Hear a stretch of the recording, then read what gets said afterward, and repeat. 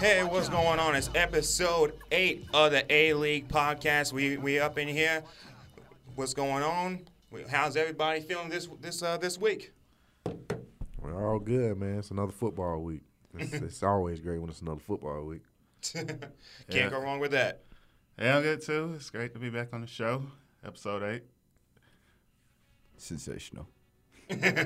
Sensational, of course. Sometimes the thing is, Rashad, even one word answers from you are epic. Absolutely. So, got a lot to get into, of course, today. And first thing I want to mention was, we talked about this a little bit last week, but the show Atlanta, Donald Glover, of course, aka Childish Gambino, he's behind it. So I've been reading some stuff about the show, and so far, for the most part, I've been reading some stuff. I had a chance to, catch a little bit of it, and it's been getting rather rave reviews. And of course, since I'm gonna let Rashad go a little bit on this, since he knows all about this and everything. So what you think about the show? Man, first couple of episodes to debut. This is the character that Donald's playing, Earn. That's like the closest thing I've seen to a character representing me on TV, and like all the experiences, all the people he comes across and throughout the city and stuff, that's 100% real to me. And I think it's a real, true, genuine representation of Atlanta. I know Atlanta, like we said last week, Atlanta's like a state of its own, so there's a lot of different perspectives and a lot of different stories. My view of Atlanta is going to be different from someone else's view. So, but I loved it. It was hilarious, and yeah. Okay. What do you think is, do you think that it's really getting to the diversity of the, of Atlanta? What I haven't seen the show yet. Not at all. So it's from one part of Atlanta's perspective, or is it kind of touching on everything? I haven't seen it yet. Honestly, it's just it's just stereotypical. I mean, I look at it as, you cover the hip hop scene, and it's just like, and that's what you really see. But they try to give you a different lens from the hip hop scene. Like you hear the mentions of nightclubs like Compound and it's the pretty much black Atlanta, from a black Atlanta perspective.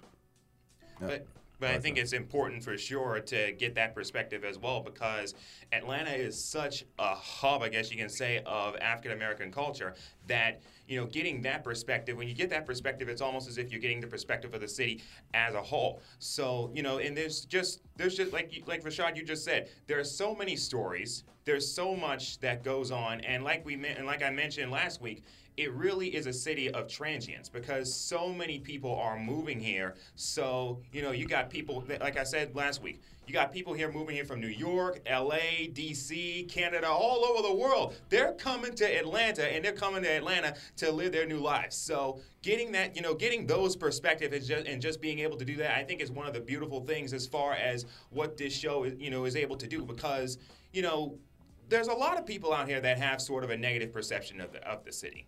I don't know why, because it's a great place. It's a great place to live, great place to, to play, work, anything. So getting that perspective, I think is really, important, for the overall, perspective. So I really like everything that has, that they've been doing. I mean, me personally, I don't like the show. I look at it as, it's just like same story being told over and over again. Like, you've seen ATL. It pretty much is the same thing, pretty much. It's just like like the T.I. character. It's kind of similar to the Glover character in terms of just like being like the one who he lives that life. He's in a lifestyle, but he can also see the positive side. Try to be the positive point of the show. It's just like like when people talk about Atlanta, first thing they talk about is like hip hop, strip clubs, and it's more to Atlanta than that. It's a very diverse city. Like, it's just like one of the main characters is Paperboy. He's a rapper, and not everybody, like when you first stereotype somebody from Atlanta, classic ATL stereotype. Yeah, like why they gotta be a rapper, or like why it can't be something like like going to law school or being a doctor or something. You know, just like because a lot of people from like the neighborhood that Donald Glover's from, they don't get that. They don't see that when they grow up. You know what I'm saying? It's all about perspective. And my bad. And that's Donald Glover's perspective, growing up from where he grew up and you know, projects, apartments, the lower class in Atlanta.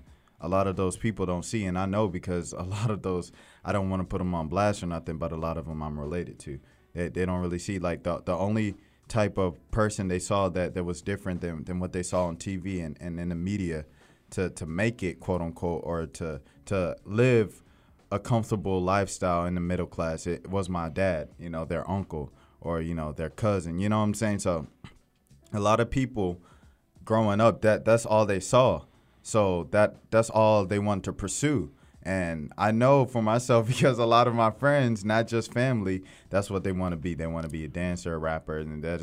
And I don't think anything's wrong with it. I mean, but the one thing that is wrong with it is that's the only thing they know. And this show is just giving a fair representation of what they know. Like the kids, when the rapper Paperboy, you know, he shot the dude. And, you know, he got arrested, and it was on the news. It was a big deal. Everybody's like, oh, Paperboy, shootout. So the kids had a little toy water gun, and they were, like, shooting each other with it. And then they were like, I'm Paperboy. And Paperboy came up, and the mom was like, oh, take them guns away. You're not Paperboy, this, that. And Paperboy was like, I just want to apologize. Hey, kids, it's not cool to shoot. And they was like, who are you? And he's like, I'm Paperboy. They're like, you're not Paperboy. He was like, yes, I am. He started performing the song. They're like, oh, you Paperboy. And they were all celebrating him. But just a few seconds ago, they were criticizing. That's the true reality of Atlanta, and just why that stereotype exists. Not just the stereotype, but why it's the reality of what's going on in Atlanta right now. I'm still trying to get over the name Paperboy. Yeah, Paperboy. I mean, Honestly, David, if the show is more like what you were describing, I'm going to be really disappointed as well. I was really hoping that it would kind of touched on some of the other areas of Atlanta, but the reason people think of Atlanta like this is because, you know, it's become basically the hip hop capital of the world right now. Like, I mean, every time you hear a song on the radio, it's a rapper from Atlanta. I mean, you got Young Thug, Future, so et cetera, et cetera, et cetera. But I mean, that you're right when you say that. I really wanted them to, you know, show more to Atlanta than that. But I also agree with Rashad when he was saying that, you know, a lot of people that grew up in Atlanta, that's kind of where they're coming from. So I feel like that is a true representation. So I'm gonna have to check it out for myself. But I mean, I really want to see what he's really bringing and what they're kind of representing, because that what Rashad was saying is hip hop is really big in Atlanta. A lot of people do a lot of the stuff they're showing. From what I've heard, you guys are telling me is a lot of what goes on in Atlanta, from what I can tell.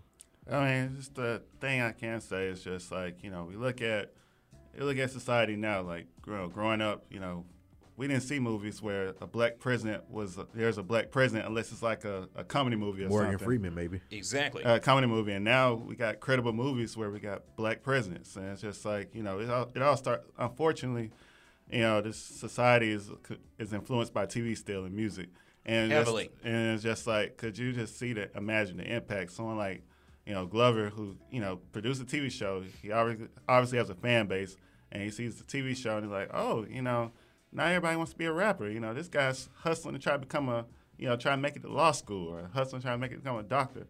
Because, you know, you look at, like, people that coming out, like, even from Atlanta, like Samuel L. Jackson stuff, these people weren't, you know, they weren't rich. They came up and they had their adversity, but they didn't want to be a rapper. And they didn't come from the best parts of Atlanta. But the one thing I can say positive about the show was I liked that, Glover, he touched on how it was one character, they was in jail. They got arrested because Paperboy had shot a dude because he knocked his little side mirror off.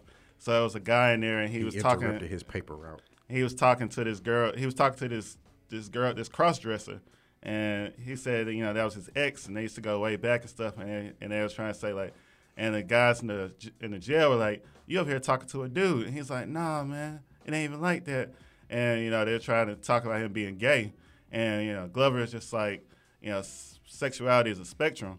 And he's like, so, you know, he wasn't trying to say that he was gay, but he's not trying to say he's not gay. But it was just interesting, like a different view on how that is now, on how sexuality can be viewed, because you don't really hear that often on TV shows, especially like that.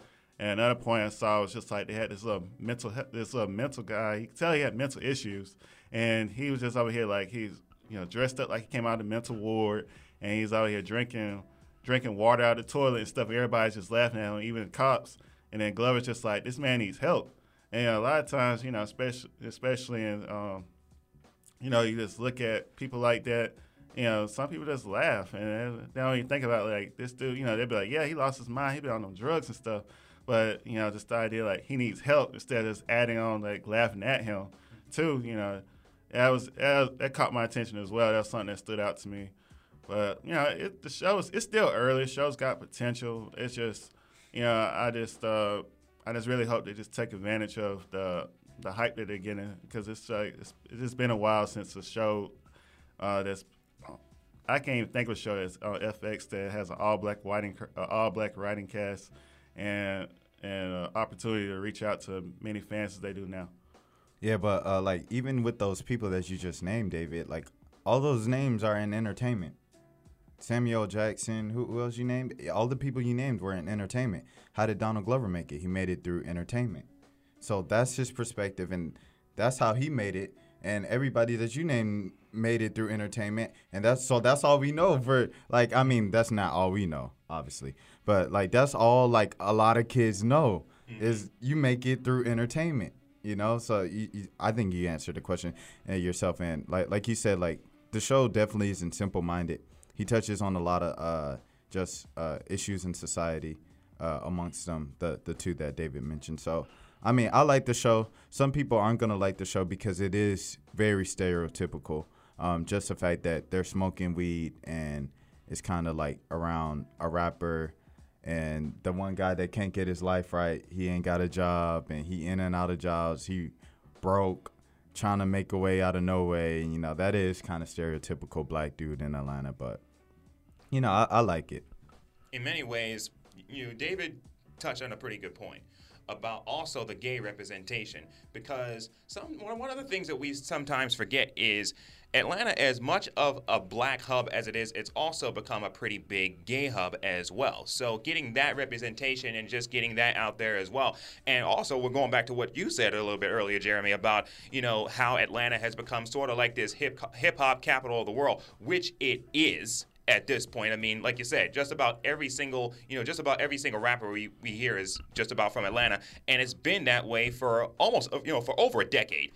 So just getting that perspective and everything, and also about the what Rashad was saying, earlier about, just those representations as well. I think those were definitely all great points. So, like David said, I mean, it's early. I mean, they still a pretty good ways to go, but I just think that in a lot of ways there are some things that, with any show they can certainly improve on. There are certain things that they could probably go ahead and probably just work on a little bit, or possibly they can look at some things and they could probably say, hey, we're doing pretty good with this. But no show is perfect, nothing is perfect. But as far as I'm concerned, it's one of those shows that I feel like you said, is telling his perspective of how it is. And with entertainment, kids, as we know, are definitely influenced by media. They're definitely influenced by media. They're influenced by media at a very, very, very young age. So getting his perspective and just understanding that they're influenced by media, it's also a big thing. And especially they're influenced by hip hop. They're definitely influenced by hip hop. Like, not just black kids in Atlanta, and not just African American, boys and girls, across the country, across the world, but even non-blacks, like white people and Hispanics in the suburbs. So they're influenced by that as well. And that's really one of those things that I think is brought to light here, because of the fact that just so much of it is really just done in many ways, through his perspective. But still ways to go. But definitely something to check out for sure. Right, definitely. And last thing I want to say about the show is, Glover, he didn't want to create a fairy tale. I mean, I think so much times and, growing up, we always saw the extremes of one thing. We saw, like, either good times where they couldn't catch a break, or we saw something like, I don't know. I want to say The Cosby Show, where, like, both parents were doctors, all the kids went to college. Right. Like, both of those are two extremes. Right. And so what he gave, it wasn't a narrative that was, like, given by, like, oh, the black people have all the power and it's an anomaly, or all the black people are so broke they can't even afford to eat a sandwich in the morning.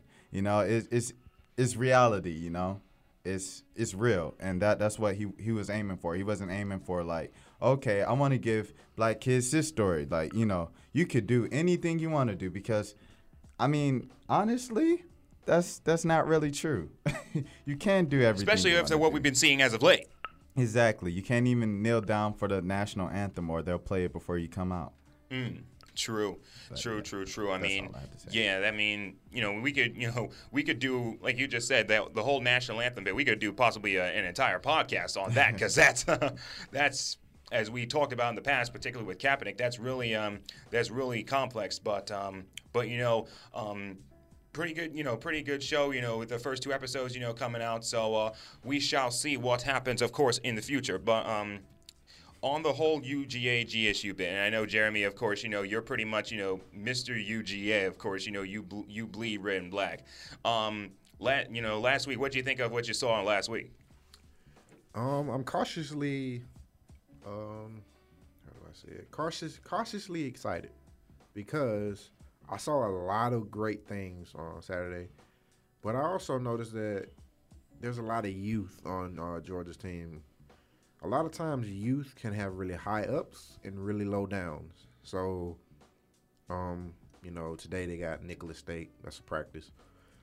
And then they go into Missouri. That Missouri game on the road at night is going to tell me a lot about Georgia's team. I really didn't I cringed a little bit when, as much as they relied on Nick Chubb on Saturday. And I cringe at how much they relied on young defensive linemen in the SEC. But there's talent, and Kirby Smart definitely has built a new attitude that's capable of winning anything and competing with anyone. So I'm gonna cautiously say I feel better about my 11-1 pick, but I also have cause. You still on the 11-1 bit? Yeah, but I still have cause to pause, man, because I'm not sure what to feel about all this youth out there playing so early. But I did learn that Jacob Eason is really special, and he's going to be a very, very good quarterback. He's going to be one of the best. He's a starter. Yeah, he's the starter. He's going to be our number 1 draft pick. It's the way he stands in the pocket as a freshman. He stands out there like when he walks on the field, he just has this swagger that he's the guy. Like the great Matthew Stafford. Even better than Matthew Stafford. Matthew Stafford didn't have that it factor or poise when he stepped out there. He looked like a freshman when he stepped out there. He only got this aura about him his junior year. Jacob Eason has an aura about him that I honestly find very rare in quarterbacks, and I've only seen it with maybe Andrew Luck, and it wasn't there his freshman year either. So I don't know. This guy's Eason's really special, and I don't know if I've ever seen a young quarterback this poised and with this much upside since maybe Elway maybe, and I wasn't even alive to see that. So. But he has that kind of talent and upside. Yeah, it's kind of hard for me to say this because I don't like Georgia. But full disclaimer. But oh gosh, it's hard. They looked good. But I was coming from North Carolina last year, so I've been around a lot of Tar Heel fan stuff. So I'm over here like go Tar Heels. And so I thought he had Gene Chizik, the old head coach, as defensive coordinator. I thought they was gonna put the game away. I thought they were gonna next thing because they had Lambert. Lambert gave them a chance to win. And I was like, you playing for blue, ain't you? But I was like, wow, they got a little attitude about themselves. Like they got resilience. Like I feel like older Georgia teams in the past, they would have not came back from 10 points. That would have been a wrap. And they were resilient and and like they kept going. Like Nick Chubb playing hard. That's another thing I noticed. Like maybe that's a. I mean, I don't really watch Georgia that much, thankfully. But from what I recall, like they usually rotate more backs out. So like for Chubb to get all those carries, I was kind of surprised. It kind of reminds me of Alabama. So I guess maybe Kirby's bringing that over there when he has a workhorse running back. Really, that Chubb played so much because Sonny Michel's he's still hurt from the broken arm, and then Elijah Holyfield was hurt last week too. So they really didn't have anybody other than Douglas, and he fumbled, and then the freshman here. And so puts some of those carries on Chubb. That's kind of what happened there. Oh, so was it like that in the spring game, or did they split them with carries? In the spring game, they used Tay Crowder and Shakiri Wilson, and those Shakiri Wilson's a wide receiver, and Tay Crowder, I mean, he's a guy that could be really good but I don't see him ever really playing at Georgia. I mean, he's one of those guys probably going to end up transferring. I mean, just being honest, but yeah, they have a lot to add to ourselves, and I was impressed by Maurice Smith. He really stands out amongst all the Georgia players, and it's just like if Kirby can bring in players like Maurice Smith, so you can really tell like the players that Alabama recruit versus players that Mark Richt recruit in his last days, and it's like it's a difference. I can see why they win because this DB's not even a go-to DB like that, and he's out there standing out amongst all of them. I was just like impressed, but I also saw that these receivers over here burning these receivers over here burning the DBs. And I was like, and then white receivers. I'm not used to seeing that right there. So I was like, okay, this is gonna be a long game because all he gotta do is quarterback. If he just get one of these long bombs, that's gonna be it. Just get it a couple of times. That put Georgia away, but he could not connect on any of them. And then Maurice Smith started making plays. I was like, okay. So I think the coach needs to quit with the two quarterback system. I just don't see how Lambert adds to it because they try to make it seem like he's a veteran presence and he got experience stuff. I like Issa look like he's a senior out there. Oh man! And it's just they just stick to it and ride Issa to I can see they have a losing streak or something. They go back to Lambert, but I doubt that would happen. But I think the Georgia team got potential. I'm very impressed by the resilience and the talent I saw from Georgia right there. Not really so much the talent just because Georgia always has one of the top recruiting classes. Let me take that back. But the resilience they showed, I remember, if you remember last episode 7, shouts out to all the listeners that listen every week to the A-League. Yeah! But, I was talking about upset city, upset watch, upset alert for UNC over Georgia. Jeremy called me stupid. We went back and forth for a minute, but UNC I was like, oh snap, UNC might pull this off, and then the freshman came in, Eason, and my guy, man, shouts out to Nick Chubb. Dude, like he came back from an ACL injury 1 year ago. Dude is looking like he put one of the most impressive season opening performances that I can remember in college football. And, let me just say his nicknames. The Chubster, the Chublunker. But, my guy Nick Chubb, man, over 200 yards and won that game for those guys when we really didn't know who was going to seal the deal. No. Lambert was in. And everybody was like, what are you doing, Georgia? What are you doing? And, everybody on Twitter, the whole timeline was like, what? Come again, honestly? We just handed off that ball, and Chubster took us home, man. And so UGA, they definitely look good out there. They got popped a couple times by UNC. I had to put that in there. But yeah, like Jeremy said, there is a cause of concern because they're really, really young, and there was a lot of moments in that game where you could see that it's gonna take them. Like you don't know if this is their year for sure, but this definitely could be their year, and it's kind of like a toss-up. They could either go the regular 10-2 and go to a regular bowl game, or they could go 11-1 or 12-0, go to the Final Four, and not win it, but go to the Final Four. Well, unfortunately, they play in the East, which isn't fair. But they're. I mean, but the East isn't looking like what we thought it would be. And the West isn't much better.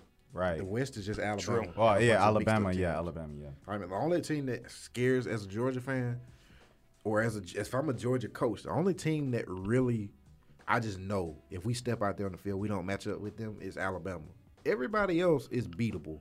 This is the first time I can say in maybe the last 8, 9, maybe 10 years that Georgia is capable of beating every team in the West except for Alabama. And I mean, even in Alabama, if they got into a shootout with Alabama, I think Georgia could possibly hang with them before, being in a tough round-out game. But if my Auburn Tigers get a quarterback, they're a mess. True. They're all over the place. Right. Yep. I don't know what to say about them. And Absolutely. they still almost beat Clemson last week. So just quarterback. That's just like I think the main thing with Georgia is like everybody said, the whole idea of the youth versus the attitude and the resilience, because they certainly show that.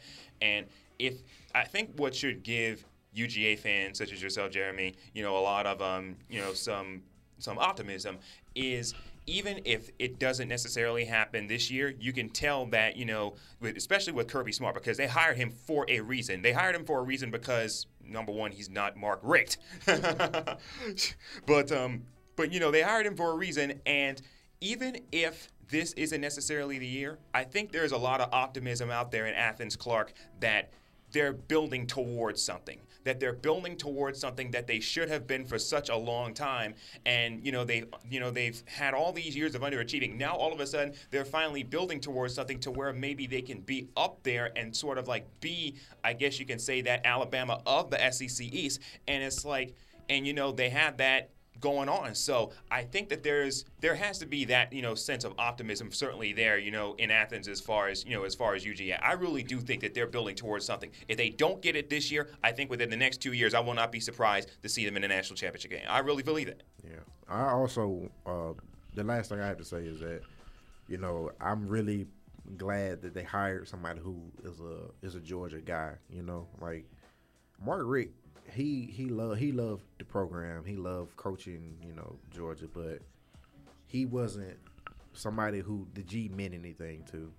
To Kirby Smart, he didn't quote unquote commit to the G. Exactly. Kirby Smart, the G actually means something to him, because he put on those colors, and he's, he met his wife at UGA, and he has a lot of ties with the area. So that community means a lot to him, and when something means a lot to you, I feel like having pride in it will, make you want to commit to it a little more, and it mean a lot more. I mean, not to say it didn't mean anything to Mark Richt. It's just, I don't know, the hunger is there to bring something to the place that is really near and dear to your heart, and I mean, it matters to him more than just a regular coaching job where it would just be him making money.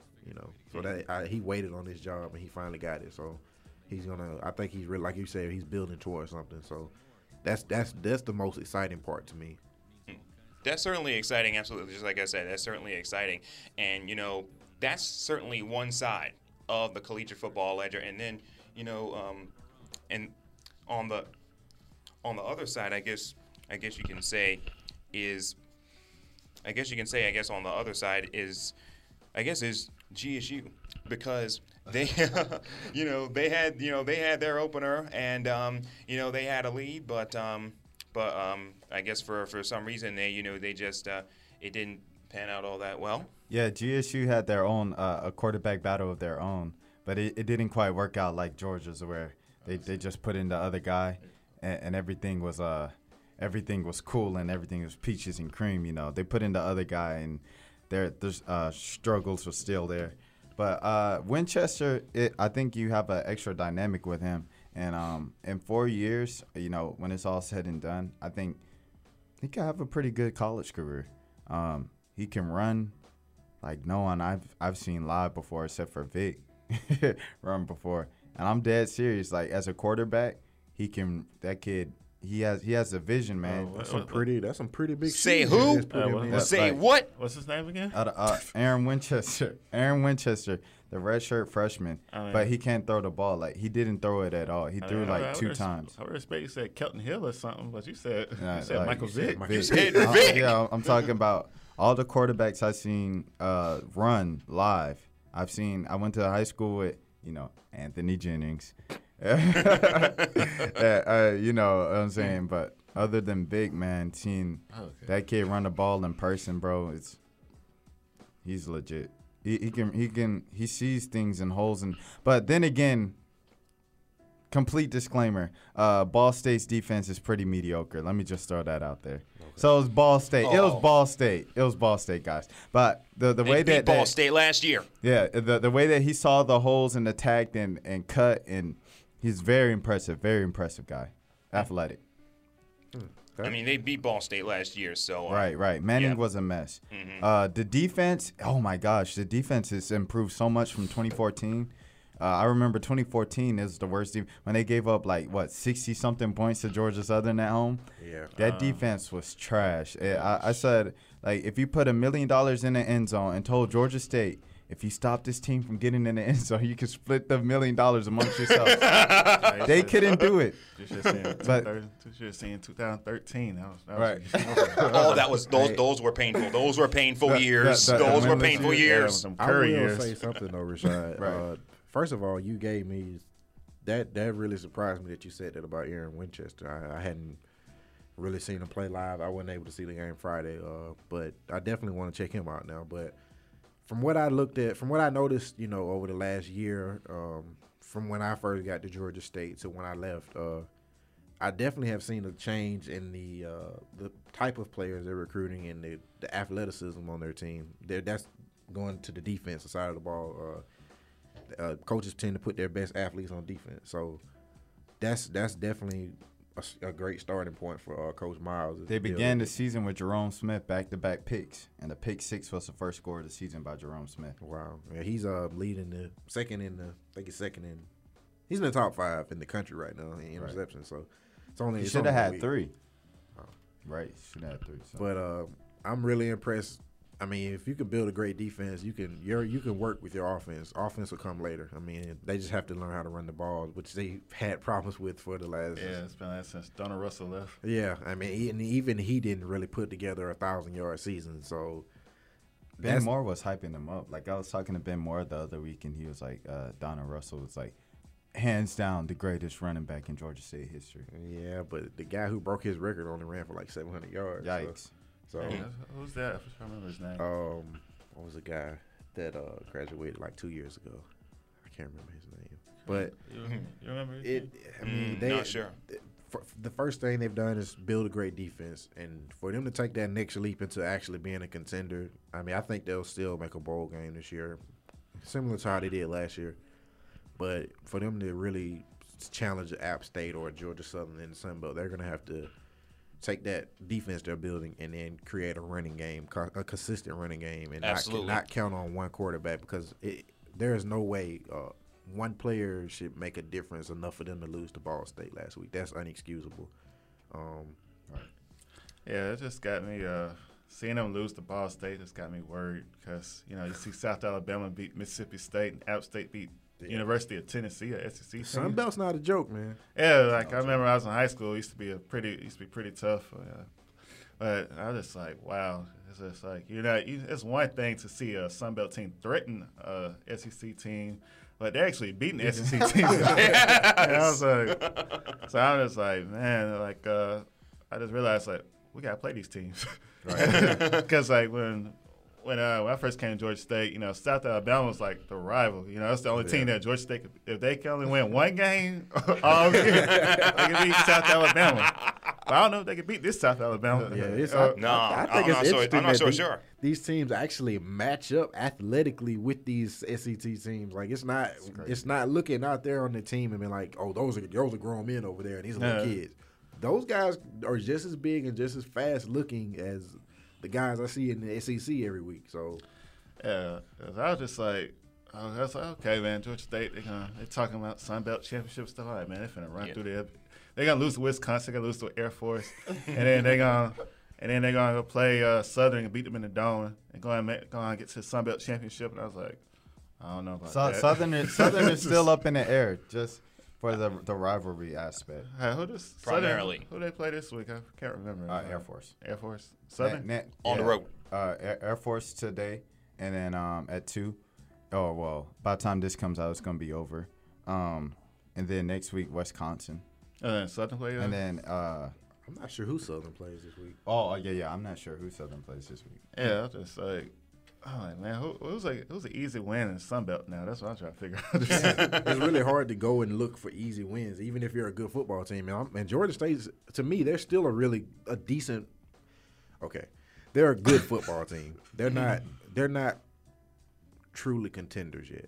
I'll put it like that. But they're contenders to make bowl games. Right. They're not on App State's level. They're not on South Alabama. Oh, definitely not. Definitely. Georgia Southern. I don't think that was the expectation. The expectation was to take one more step from barely making the bowl game last year. Yeah. Which they're not going to do. 8 or 7 wins is what you're saying. That's not going to happen. Yeah, I know. Yeah, that's a pretty high bar. I don't know about 8 or 7 wins. I think if they can get possibly maybe 5, maybe around the Georgia same. Southern had South Alabama. Maybe around the same 6, maybe there. They had to win that Ball State game. Right. Who's Georgia Southern playing? South Alabama. Okay. Oh, that should be a good game. That should be a good game. Yeah, that should be a good game. I'm setting that for sure. I just hope they talking to Conference USA right now because we start looking at the SEC in terms of there's South Alabama, Southern, App State start looking like clearly a whole different class in Georgia State. Like y'all need to go to Conference USA. Y'all can play Charlotte and stuff. Y'all can get some wins over there. FIU teams like that. I also caution people to kind of relax on saying that their season's over because of the season opening loss. As I don't know what it is about season openers, but Georgia State for over the last few years have been notoriously bad in season openers. Right. I don't know what it is about season openers, but they're not an early season team. A lot of teams seem to have that. A lot of teams seem to have that problem as far as season openers are concerned. But I think the thing that for those that don't know, I think the thing about Georgia State that is just so fascinating is just the overall ascent of the program. I mean, this was a program that I remember ESPN once had as like the worst football program in the entire country for Division I. And when I saw that headline that was on ESPN, I was like, oh man, like that's Texas really was last year. Side note. Texas was. Oh, Texas has fallen from grace. I mean, Texas they flipped the script. They flipped the script. Those guys are here. They're back. Texas is back. Oh, that was a nice win they got this past week. That was Notre Dame, right? Yes, I'll say it first. Texas is back. They had one of the top recruiting classes for the past few years. It was about time. Yeah, they should. They ought to. They ought to. Absolutely. All that oil money, they should. Because Texas sends players consistently, or at least they should with all, like you said, the money they got. They send players consistently into the NFL, which is a pretty good segue into what we want to get into next. So, anybody catch the Thursday night game? I'm pretty sure. Unfortunately, yeah. Who said unfortunately? That's me. Oh, she said unfortunately. What did you say unfortunately?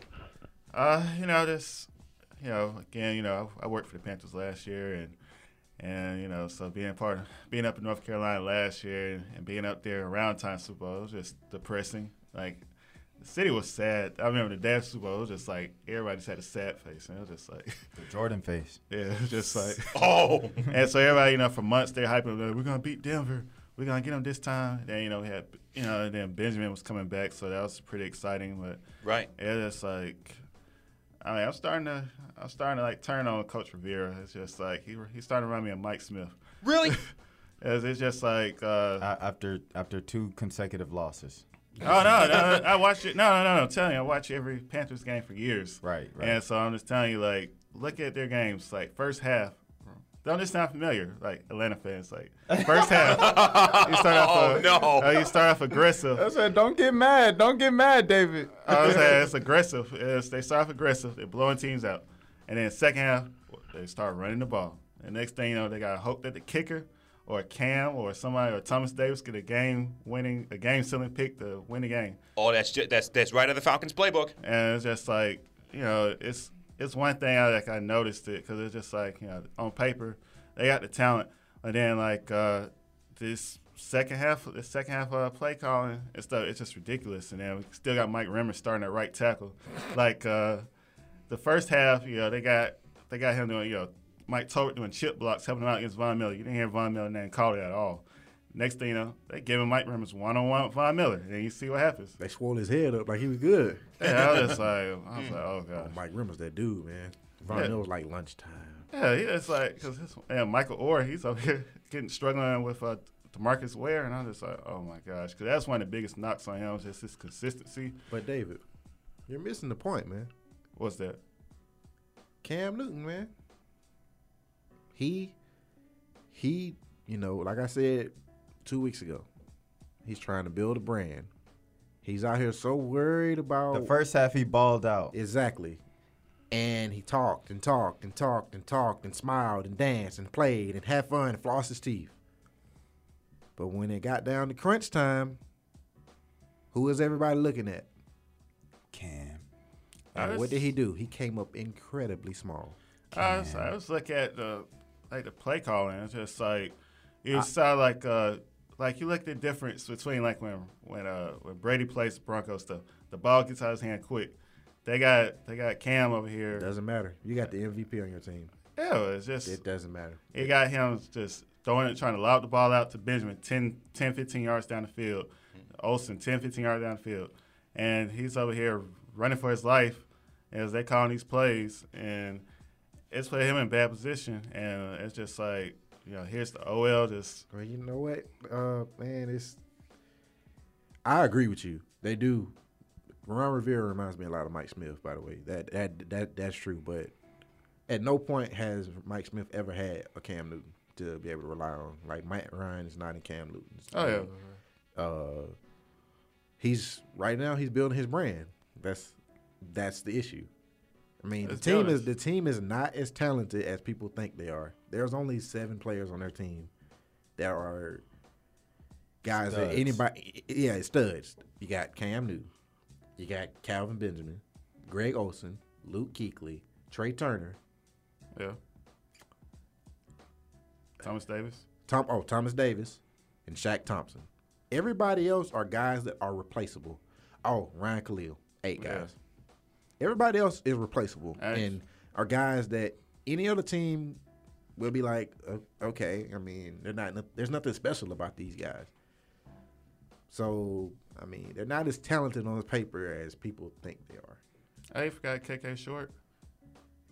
Yeah, I forgot about him. Yeah, he's a baller. So 9 guys. Yeah, I mean that's a good problem to have for most teams because some teams don't even have that. That's true. Absolutely. Lord I knows. bet you Cleveland will take that problem. We're looking at you, Atlanta. I bet you Cleveland will take that problem. They'll take that problem any day of the week, even though they do have RG3. What was interesting to me is I was, after, I watched a little bit of the game, and then, I saw some things, I saw some highlights, and a lot of people were really, they were talking about Trevor Siemian, who was, was in for the Broncos at quarterback, of course. And a lot of people were Trash. No, I won't necessarily say trash, but I will say that there are a lot of people out there that were just absolutely just slurping this guy. Like, there are a lot of people out there that were, making Trevor Siemian up to be like the next Peyton Manning or the next John Elway. I'm like, slow your roll. You're going don't do that 125 to and a yourself, 70. Denver. Don't do that to yourself, Denver. It's like a game manager. Yeah, he's getting Paxton Lynch spot warm for him. Speaking of just Broncos quarterbacks, Broncos great quarterbacks, that guy Tim Tebow. No comment.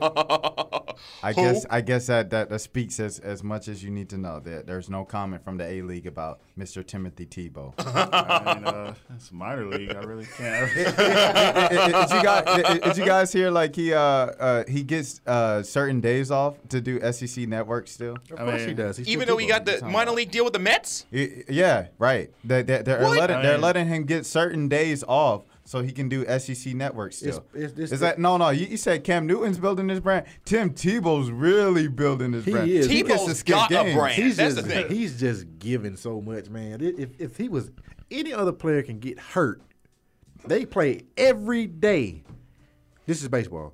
They can get hurt, and you never hear from them again. This man gets to take days off to do TV. Right. That's pathetic. I don't want to talk about Tim Tebow. I'm tired of seeing him on my television. He's not good. He's not good at football. He's if he was good at baseball, he would have played baseball out of high school. So why does this man get an opportunity? And you got people who don't get opportunities, and they play for 30 years. And you got guys that aren't in the minors struggling. 30 years in the 10 minors. years in the minors, and they get a call up, and they get one opportunity. They may get up there and get hurt, and you never hear from them again. This man gets an opportunity because he's famous. I don't like that. I got a friend from high school, not a friend, but he went to high school with me, who went to the minors in 2010, and he's still there.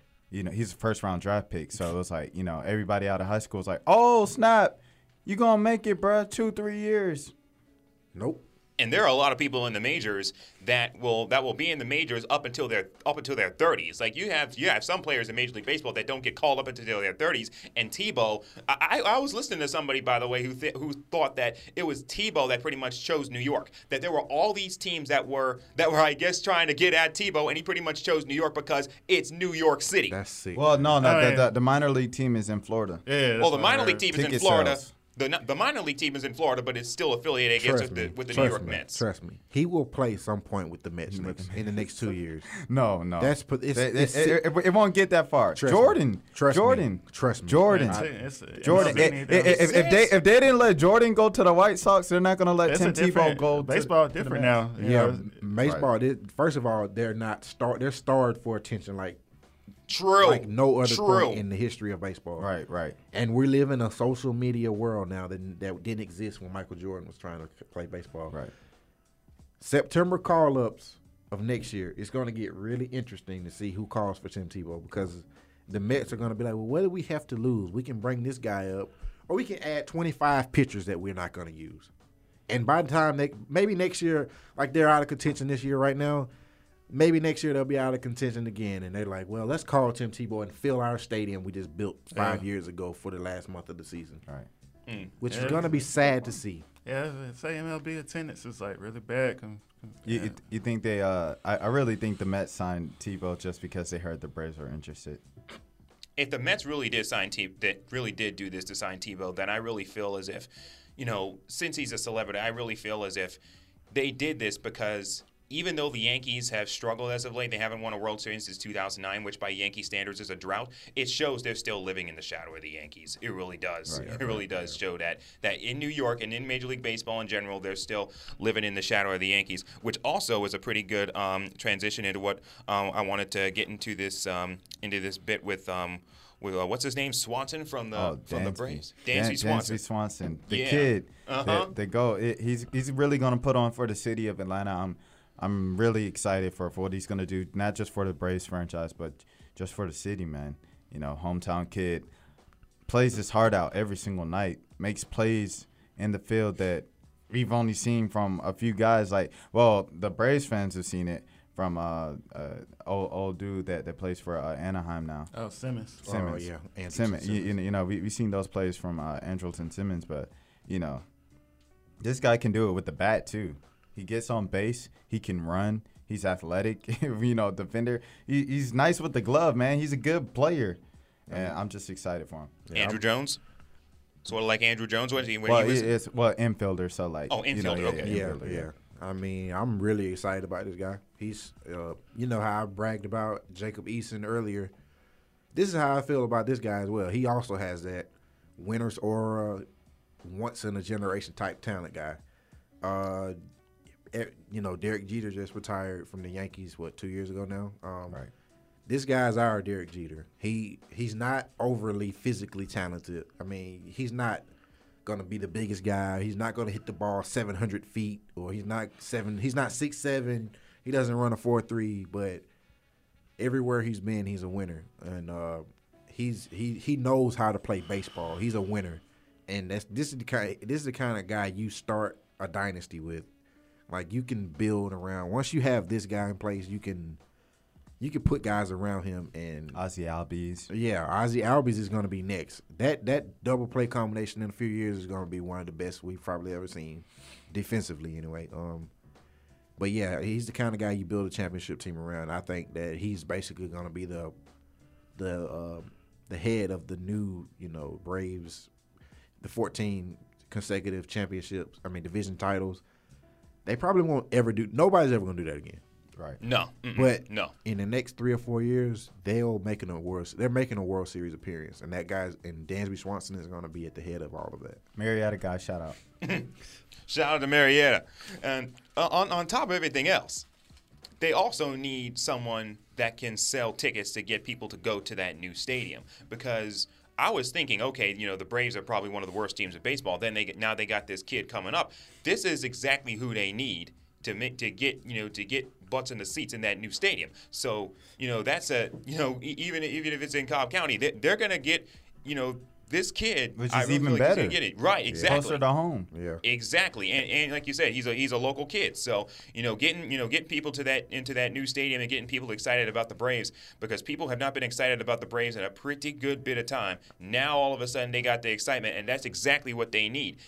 That's exactly what they need around it. I don't know if they meant to do this or not, but just by bringing him up to the major leagues and adding Matt Kemp, they've actually made themselves a pretty decent team this year. Yeah, they're respectable. Yeah, they're definitely a respectable team. If they take this core and go into next year with it, I mean, honestly, if they went into the team and didn't make any moves, right now, I think they are a team that goes 500 and then better. Albies is getting called up next year. Yeah, then you're gonna have Albies, and then you're gonna have to find something to do with. I mean, they're at the point now where they're starting to find out that guys can play, and now you're like, what do you do with some of these guys? Like Adonis Garcia, I don't know what they do with this guy. This guy put up a great second half, and I don't really know what they do with him, because I don't think he's going to be the starting third baseman next year, but he's made a case for it. And Ender Inciarte, center fielder of the future, and I kind of thought they wanted to trade. I kind of felt like they wanted this guy to play and they were going to trade him. But now you got him, and you got Malik Smith, and then you got a bunch of guys that you can move around now, and it's really exciting. But I mean, they don't really have to add much. And let's get Markakis the heck up out of here. Yeah, he got to go. That's the one guy's got to go. He got to go. And again, another great thing about the Braves is that they're playing in a division. Even though Miami is somewhat okay, and Philadelphia seems to be somewhat okay. They're playing in a division where Washington is vulnerable. I mean, they seem to be the best division, but Washington is vulnerable because they can't stay healthy. Yeah, they're an injury away from being a team they're in the Braves position next year. So thank you. I think Matt Kemp has a good 2 or 3 years left. So like Jeremy said, that third his best years were in L.A. Yeah. Well, obviously, he's not Matt Kemp that we know, but he's got 2 or 3 years left, and I think like Jeremy said, in 3 years you give Swanson 3 years, you give Albies 2 years, a guy like Malik Smith coming back, Freddie Freeman of course probably has 5 years left, and that's not even including Austin Riley and Travis Dimitri and Kevin Mason and Fultonevich is putting it together, and then you got Sean Newcomb, and you got Colby Allard and Ian Anderson, and there's guys deep in their farm system that is really exciting. And if they get to the major league, they all live up. I know obviously most of them aren't going to live up to the hype, but if they get half of those guys to live up with their talent level, man, I'm telling you, man, they can rattle off 4 or 5. Young players are how the Cubs got to where they are right now, because they built up a farm system. They were bad for a lot of years. The Royals too. Both teams. They built up a farm system. They were bad for all those years, and now all of a sudden, look at them. You got the Royals won World Series, last year. Cubs could do it finally after 100+ years this year, and the Yankees are doing the same thing. Fingers crossed. Right, exactly. So, let's see. Somebody was letting me know about this article as far as on Fox Sports with possible NBA contenders for, I believe it was MVP. The championship. Oh, the championship, right, exactly. 6 hopeful title contenders for the 2016 season, and guess who was on that list? The Atlanta Hawks. Jeremy? Yay! Sean? David, y'all agree? No, I almost cursed on here. I don't agree. I almost cursed. Here we go. I almost cursed, man. Here we go. I do not agree with it, and I'm the biggest Hawks fan by far. I almost cursed him, and y'all almost had me doing something I don't even do like that. It's just, they ought to be ashamed of themselves, man. It's preposterous. It's the most attention I believe they've gotten since I recall, like really following basketball, and. Yeah, I think probably since my senior year in high school, they went to the playoffs. That's probably the last time I seen them get this much attention, because you got like a superstar and Dwight finally joining the team. So it's just I just don't see it. I mean, because for one, like I like that they have Dennis. I like that I like to have Dennis. I'm not really a fan of the Bazemore resigning. And it's still starting. It's still signing. It's still got 35-year-old Corver starting at shooting guard, and it's just like I don't see it. That's not screaming to me. We could beat Cleveland. It means like more like second round or third round if we can avoid Cleveland in the first, second round. Who wrote this article? Can you tell me the guy's name or other female? Can I say Aaron? I can't pronounce the last name. Yeah, Aaron, I can't pronounce the last name. There is no way on earth that the Hawks are going to beat LeBron James. It's simple. It's literally that. LeBron James cannot beat Dwight Howard. This has been proven. As long as LeBron James exists on the planet Earth, maybe Space Jam. I'll finish the sentence. Maybe the aliens come and take him for the playoffs, and they need him to save the planet. And they take LeBron's talent, and they still could. Kyrie Irving is better than everything the Hawks have. So as long as LeBron James exists, the Hawks aren't beating him. There is nothing they can do. But Dwight Howard can beat LeBron. Kent Bazemore guarding LeBron James is like a nightmare. Yeah. On Earth. Like, I don't understand why they think this is going to work. That's why I was so mad that they re-signed him, because there's no chance Kent Bazemore is stopping LeBron, scoring 20 points on LeBron, or doing anything that affects LeBron in any negative way. So they're not beating them. And if they get by them somehow, I don't know how, they're not beating the Warriors. No, I think them off the list. Well, the thing about it is, it's not so much the Hawks being on it; it's the people the Hawks are over. It's like San Antonio's not on the list. Yeah, that's crazy. I think. Side note, like Fox Sports is losing a lot of their credibility in my eyes, because I don't know if they hired a bunch of Hawks fans this summer, but at the beginning of the summer, there was an article about the Hawks are being a serious dark horse to sign Kevin Durant, and then this article came out, and then another article. It wasn't Fox Sports, but the article about the 4 sleepers for MVP, and Paul Millsap was one of them. Yeah, and we don't even have the time for that. So I'm not even going to get Jeremy started. Exactly. But, that'll be moral fair. There is one thing proven in the Eastern Conference.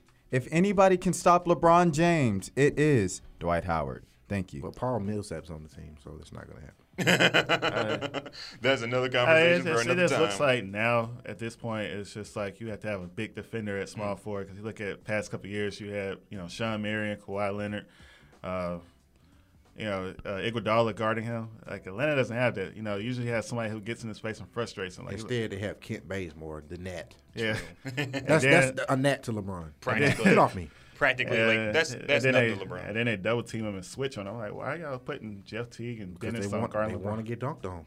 They like I guess they do. Because LeBron is going to get his regardless. Exactly. So you might as well just give it up. Absolutely, I agree. I mean, like Jeremy was saying, as long as the Cavs are in the East, and as long as they got LeBron, they're probably not going to be beat. All right, another great episode of the A-League. Episode 8 is in the books. Real quick, everybody, give they social media things.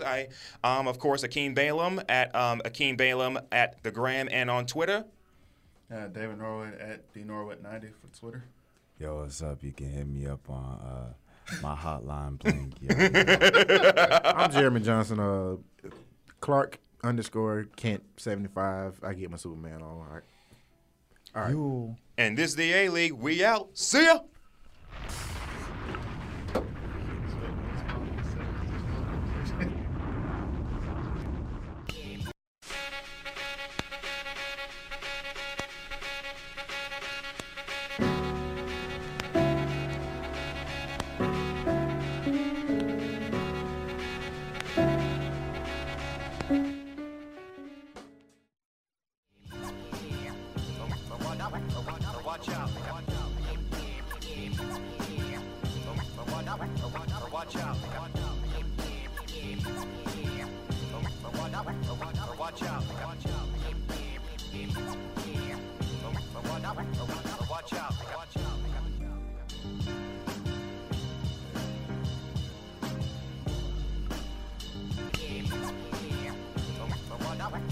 Watch out.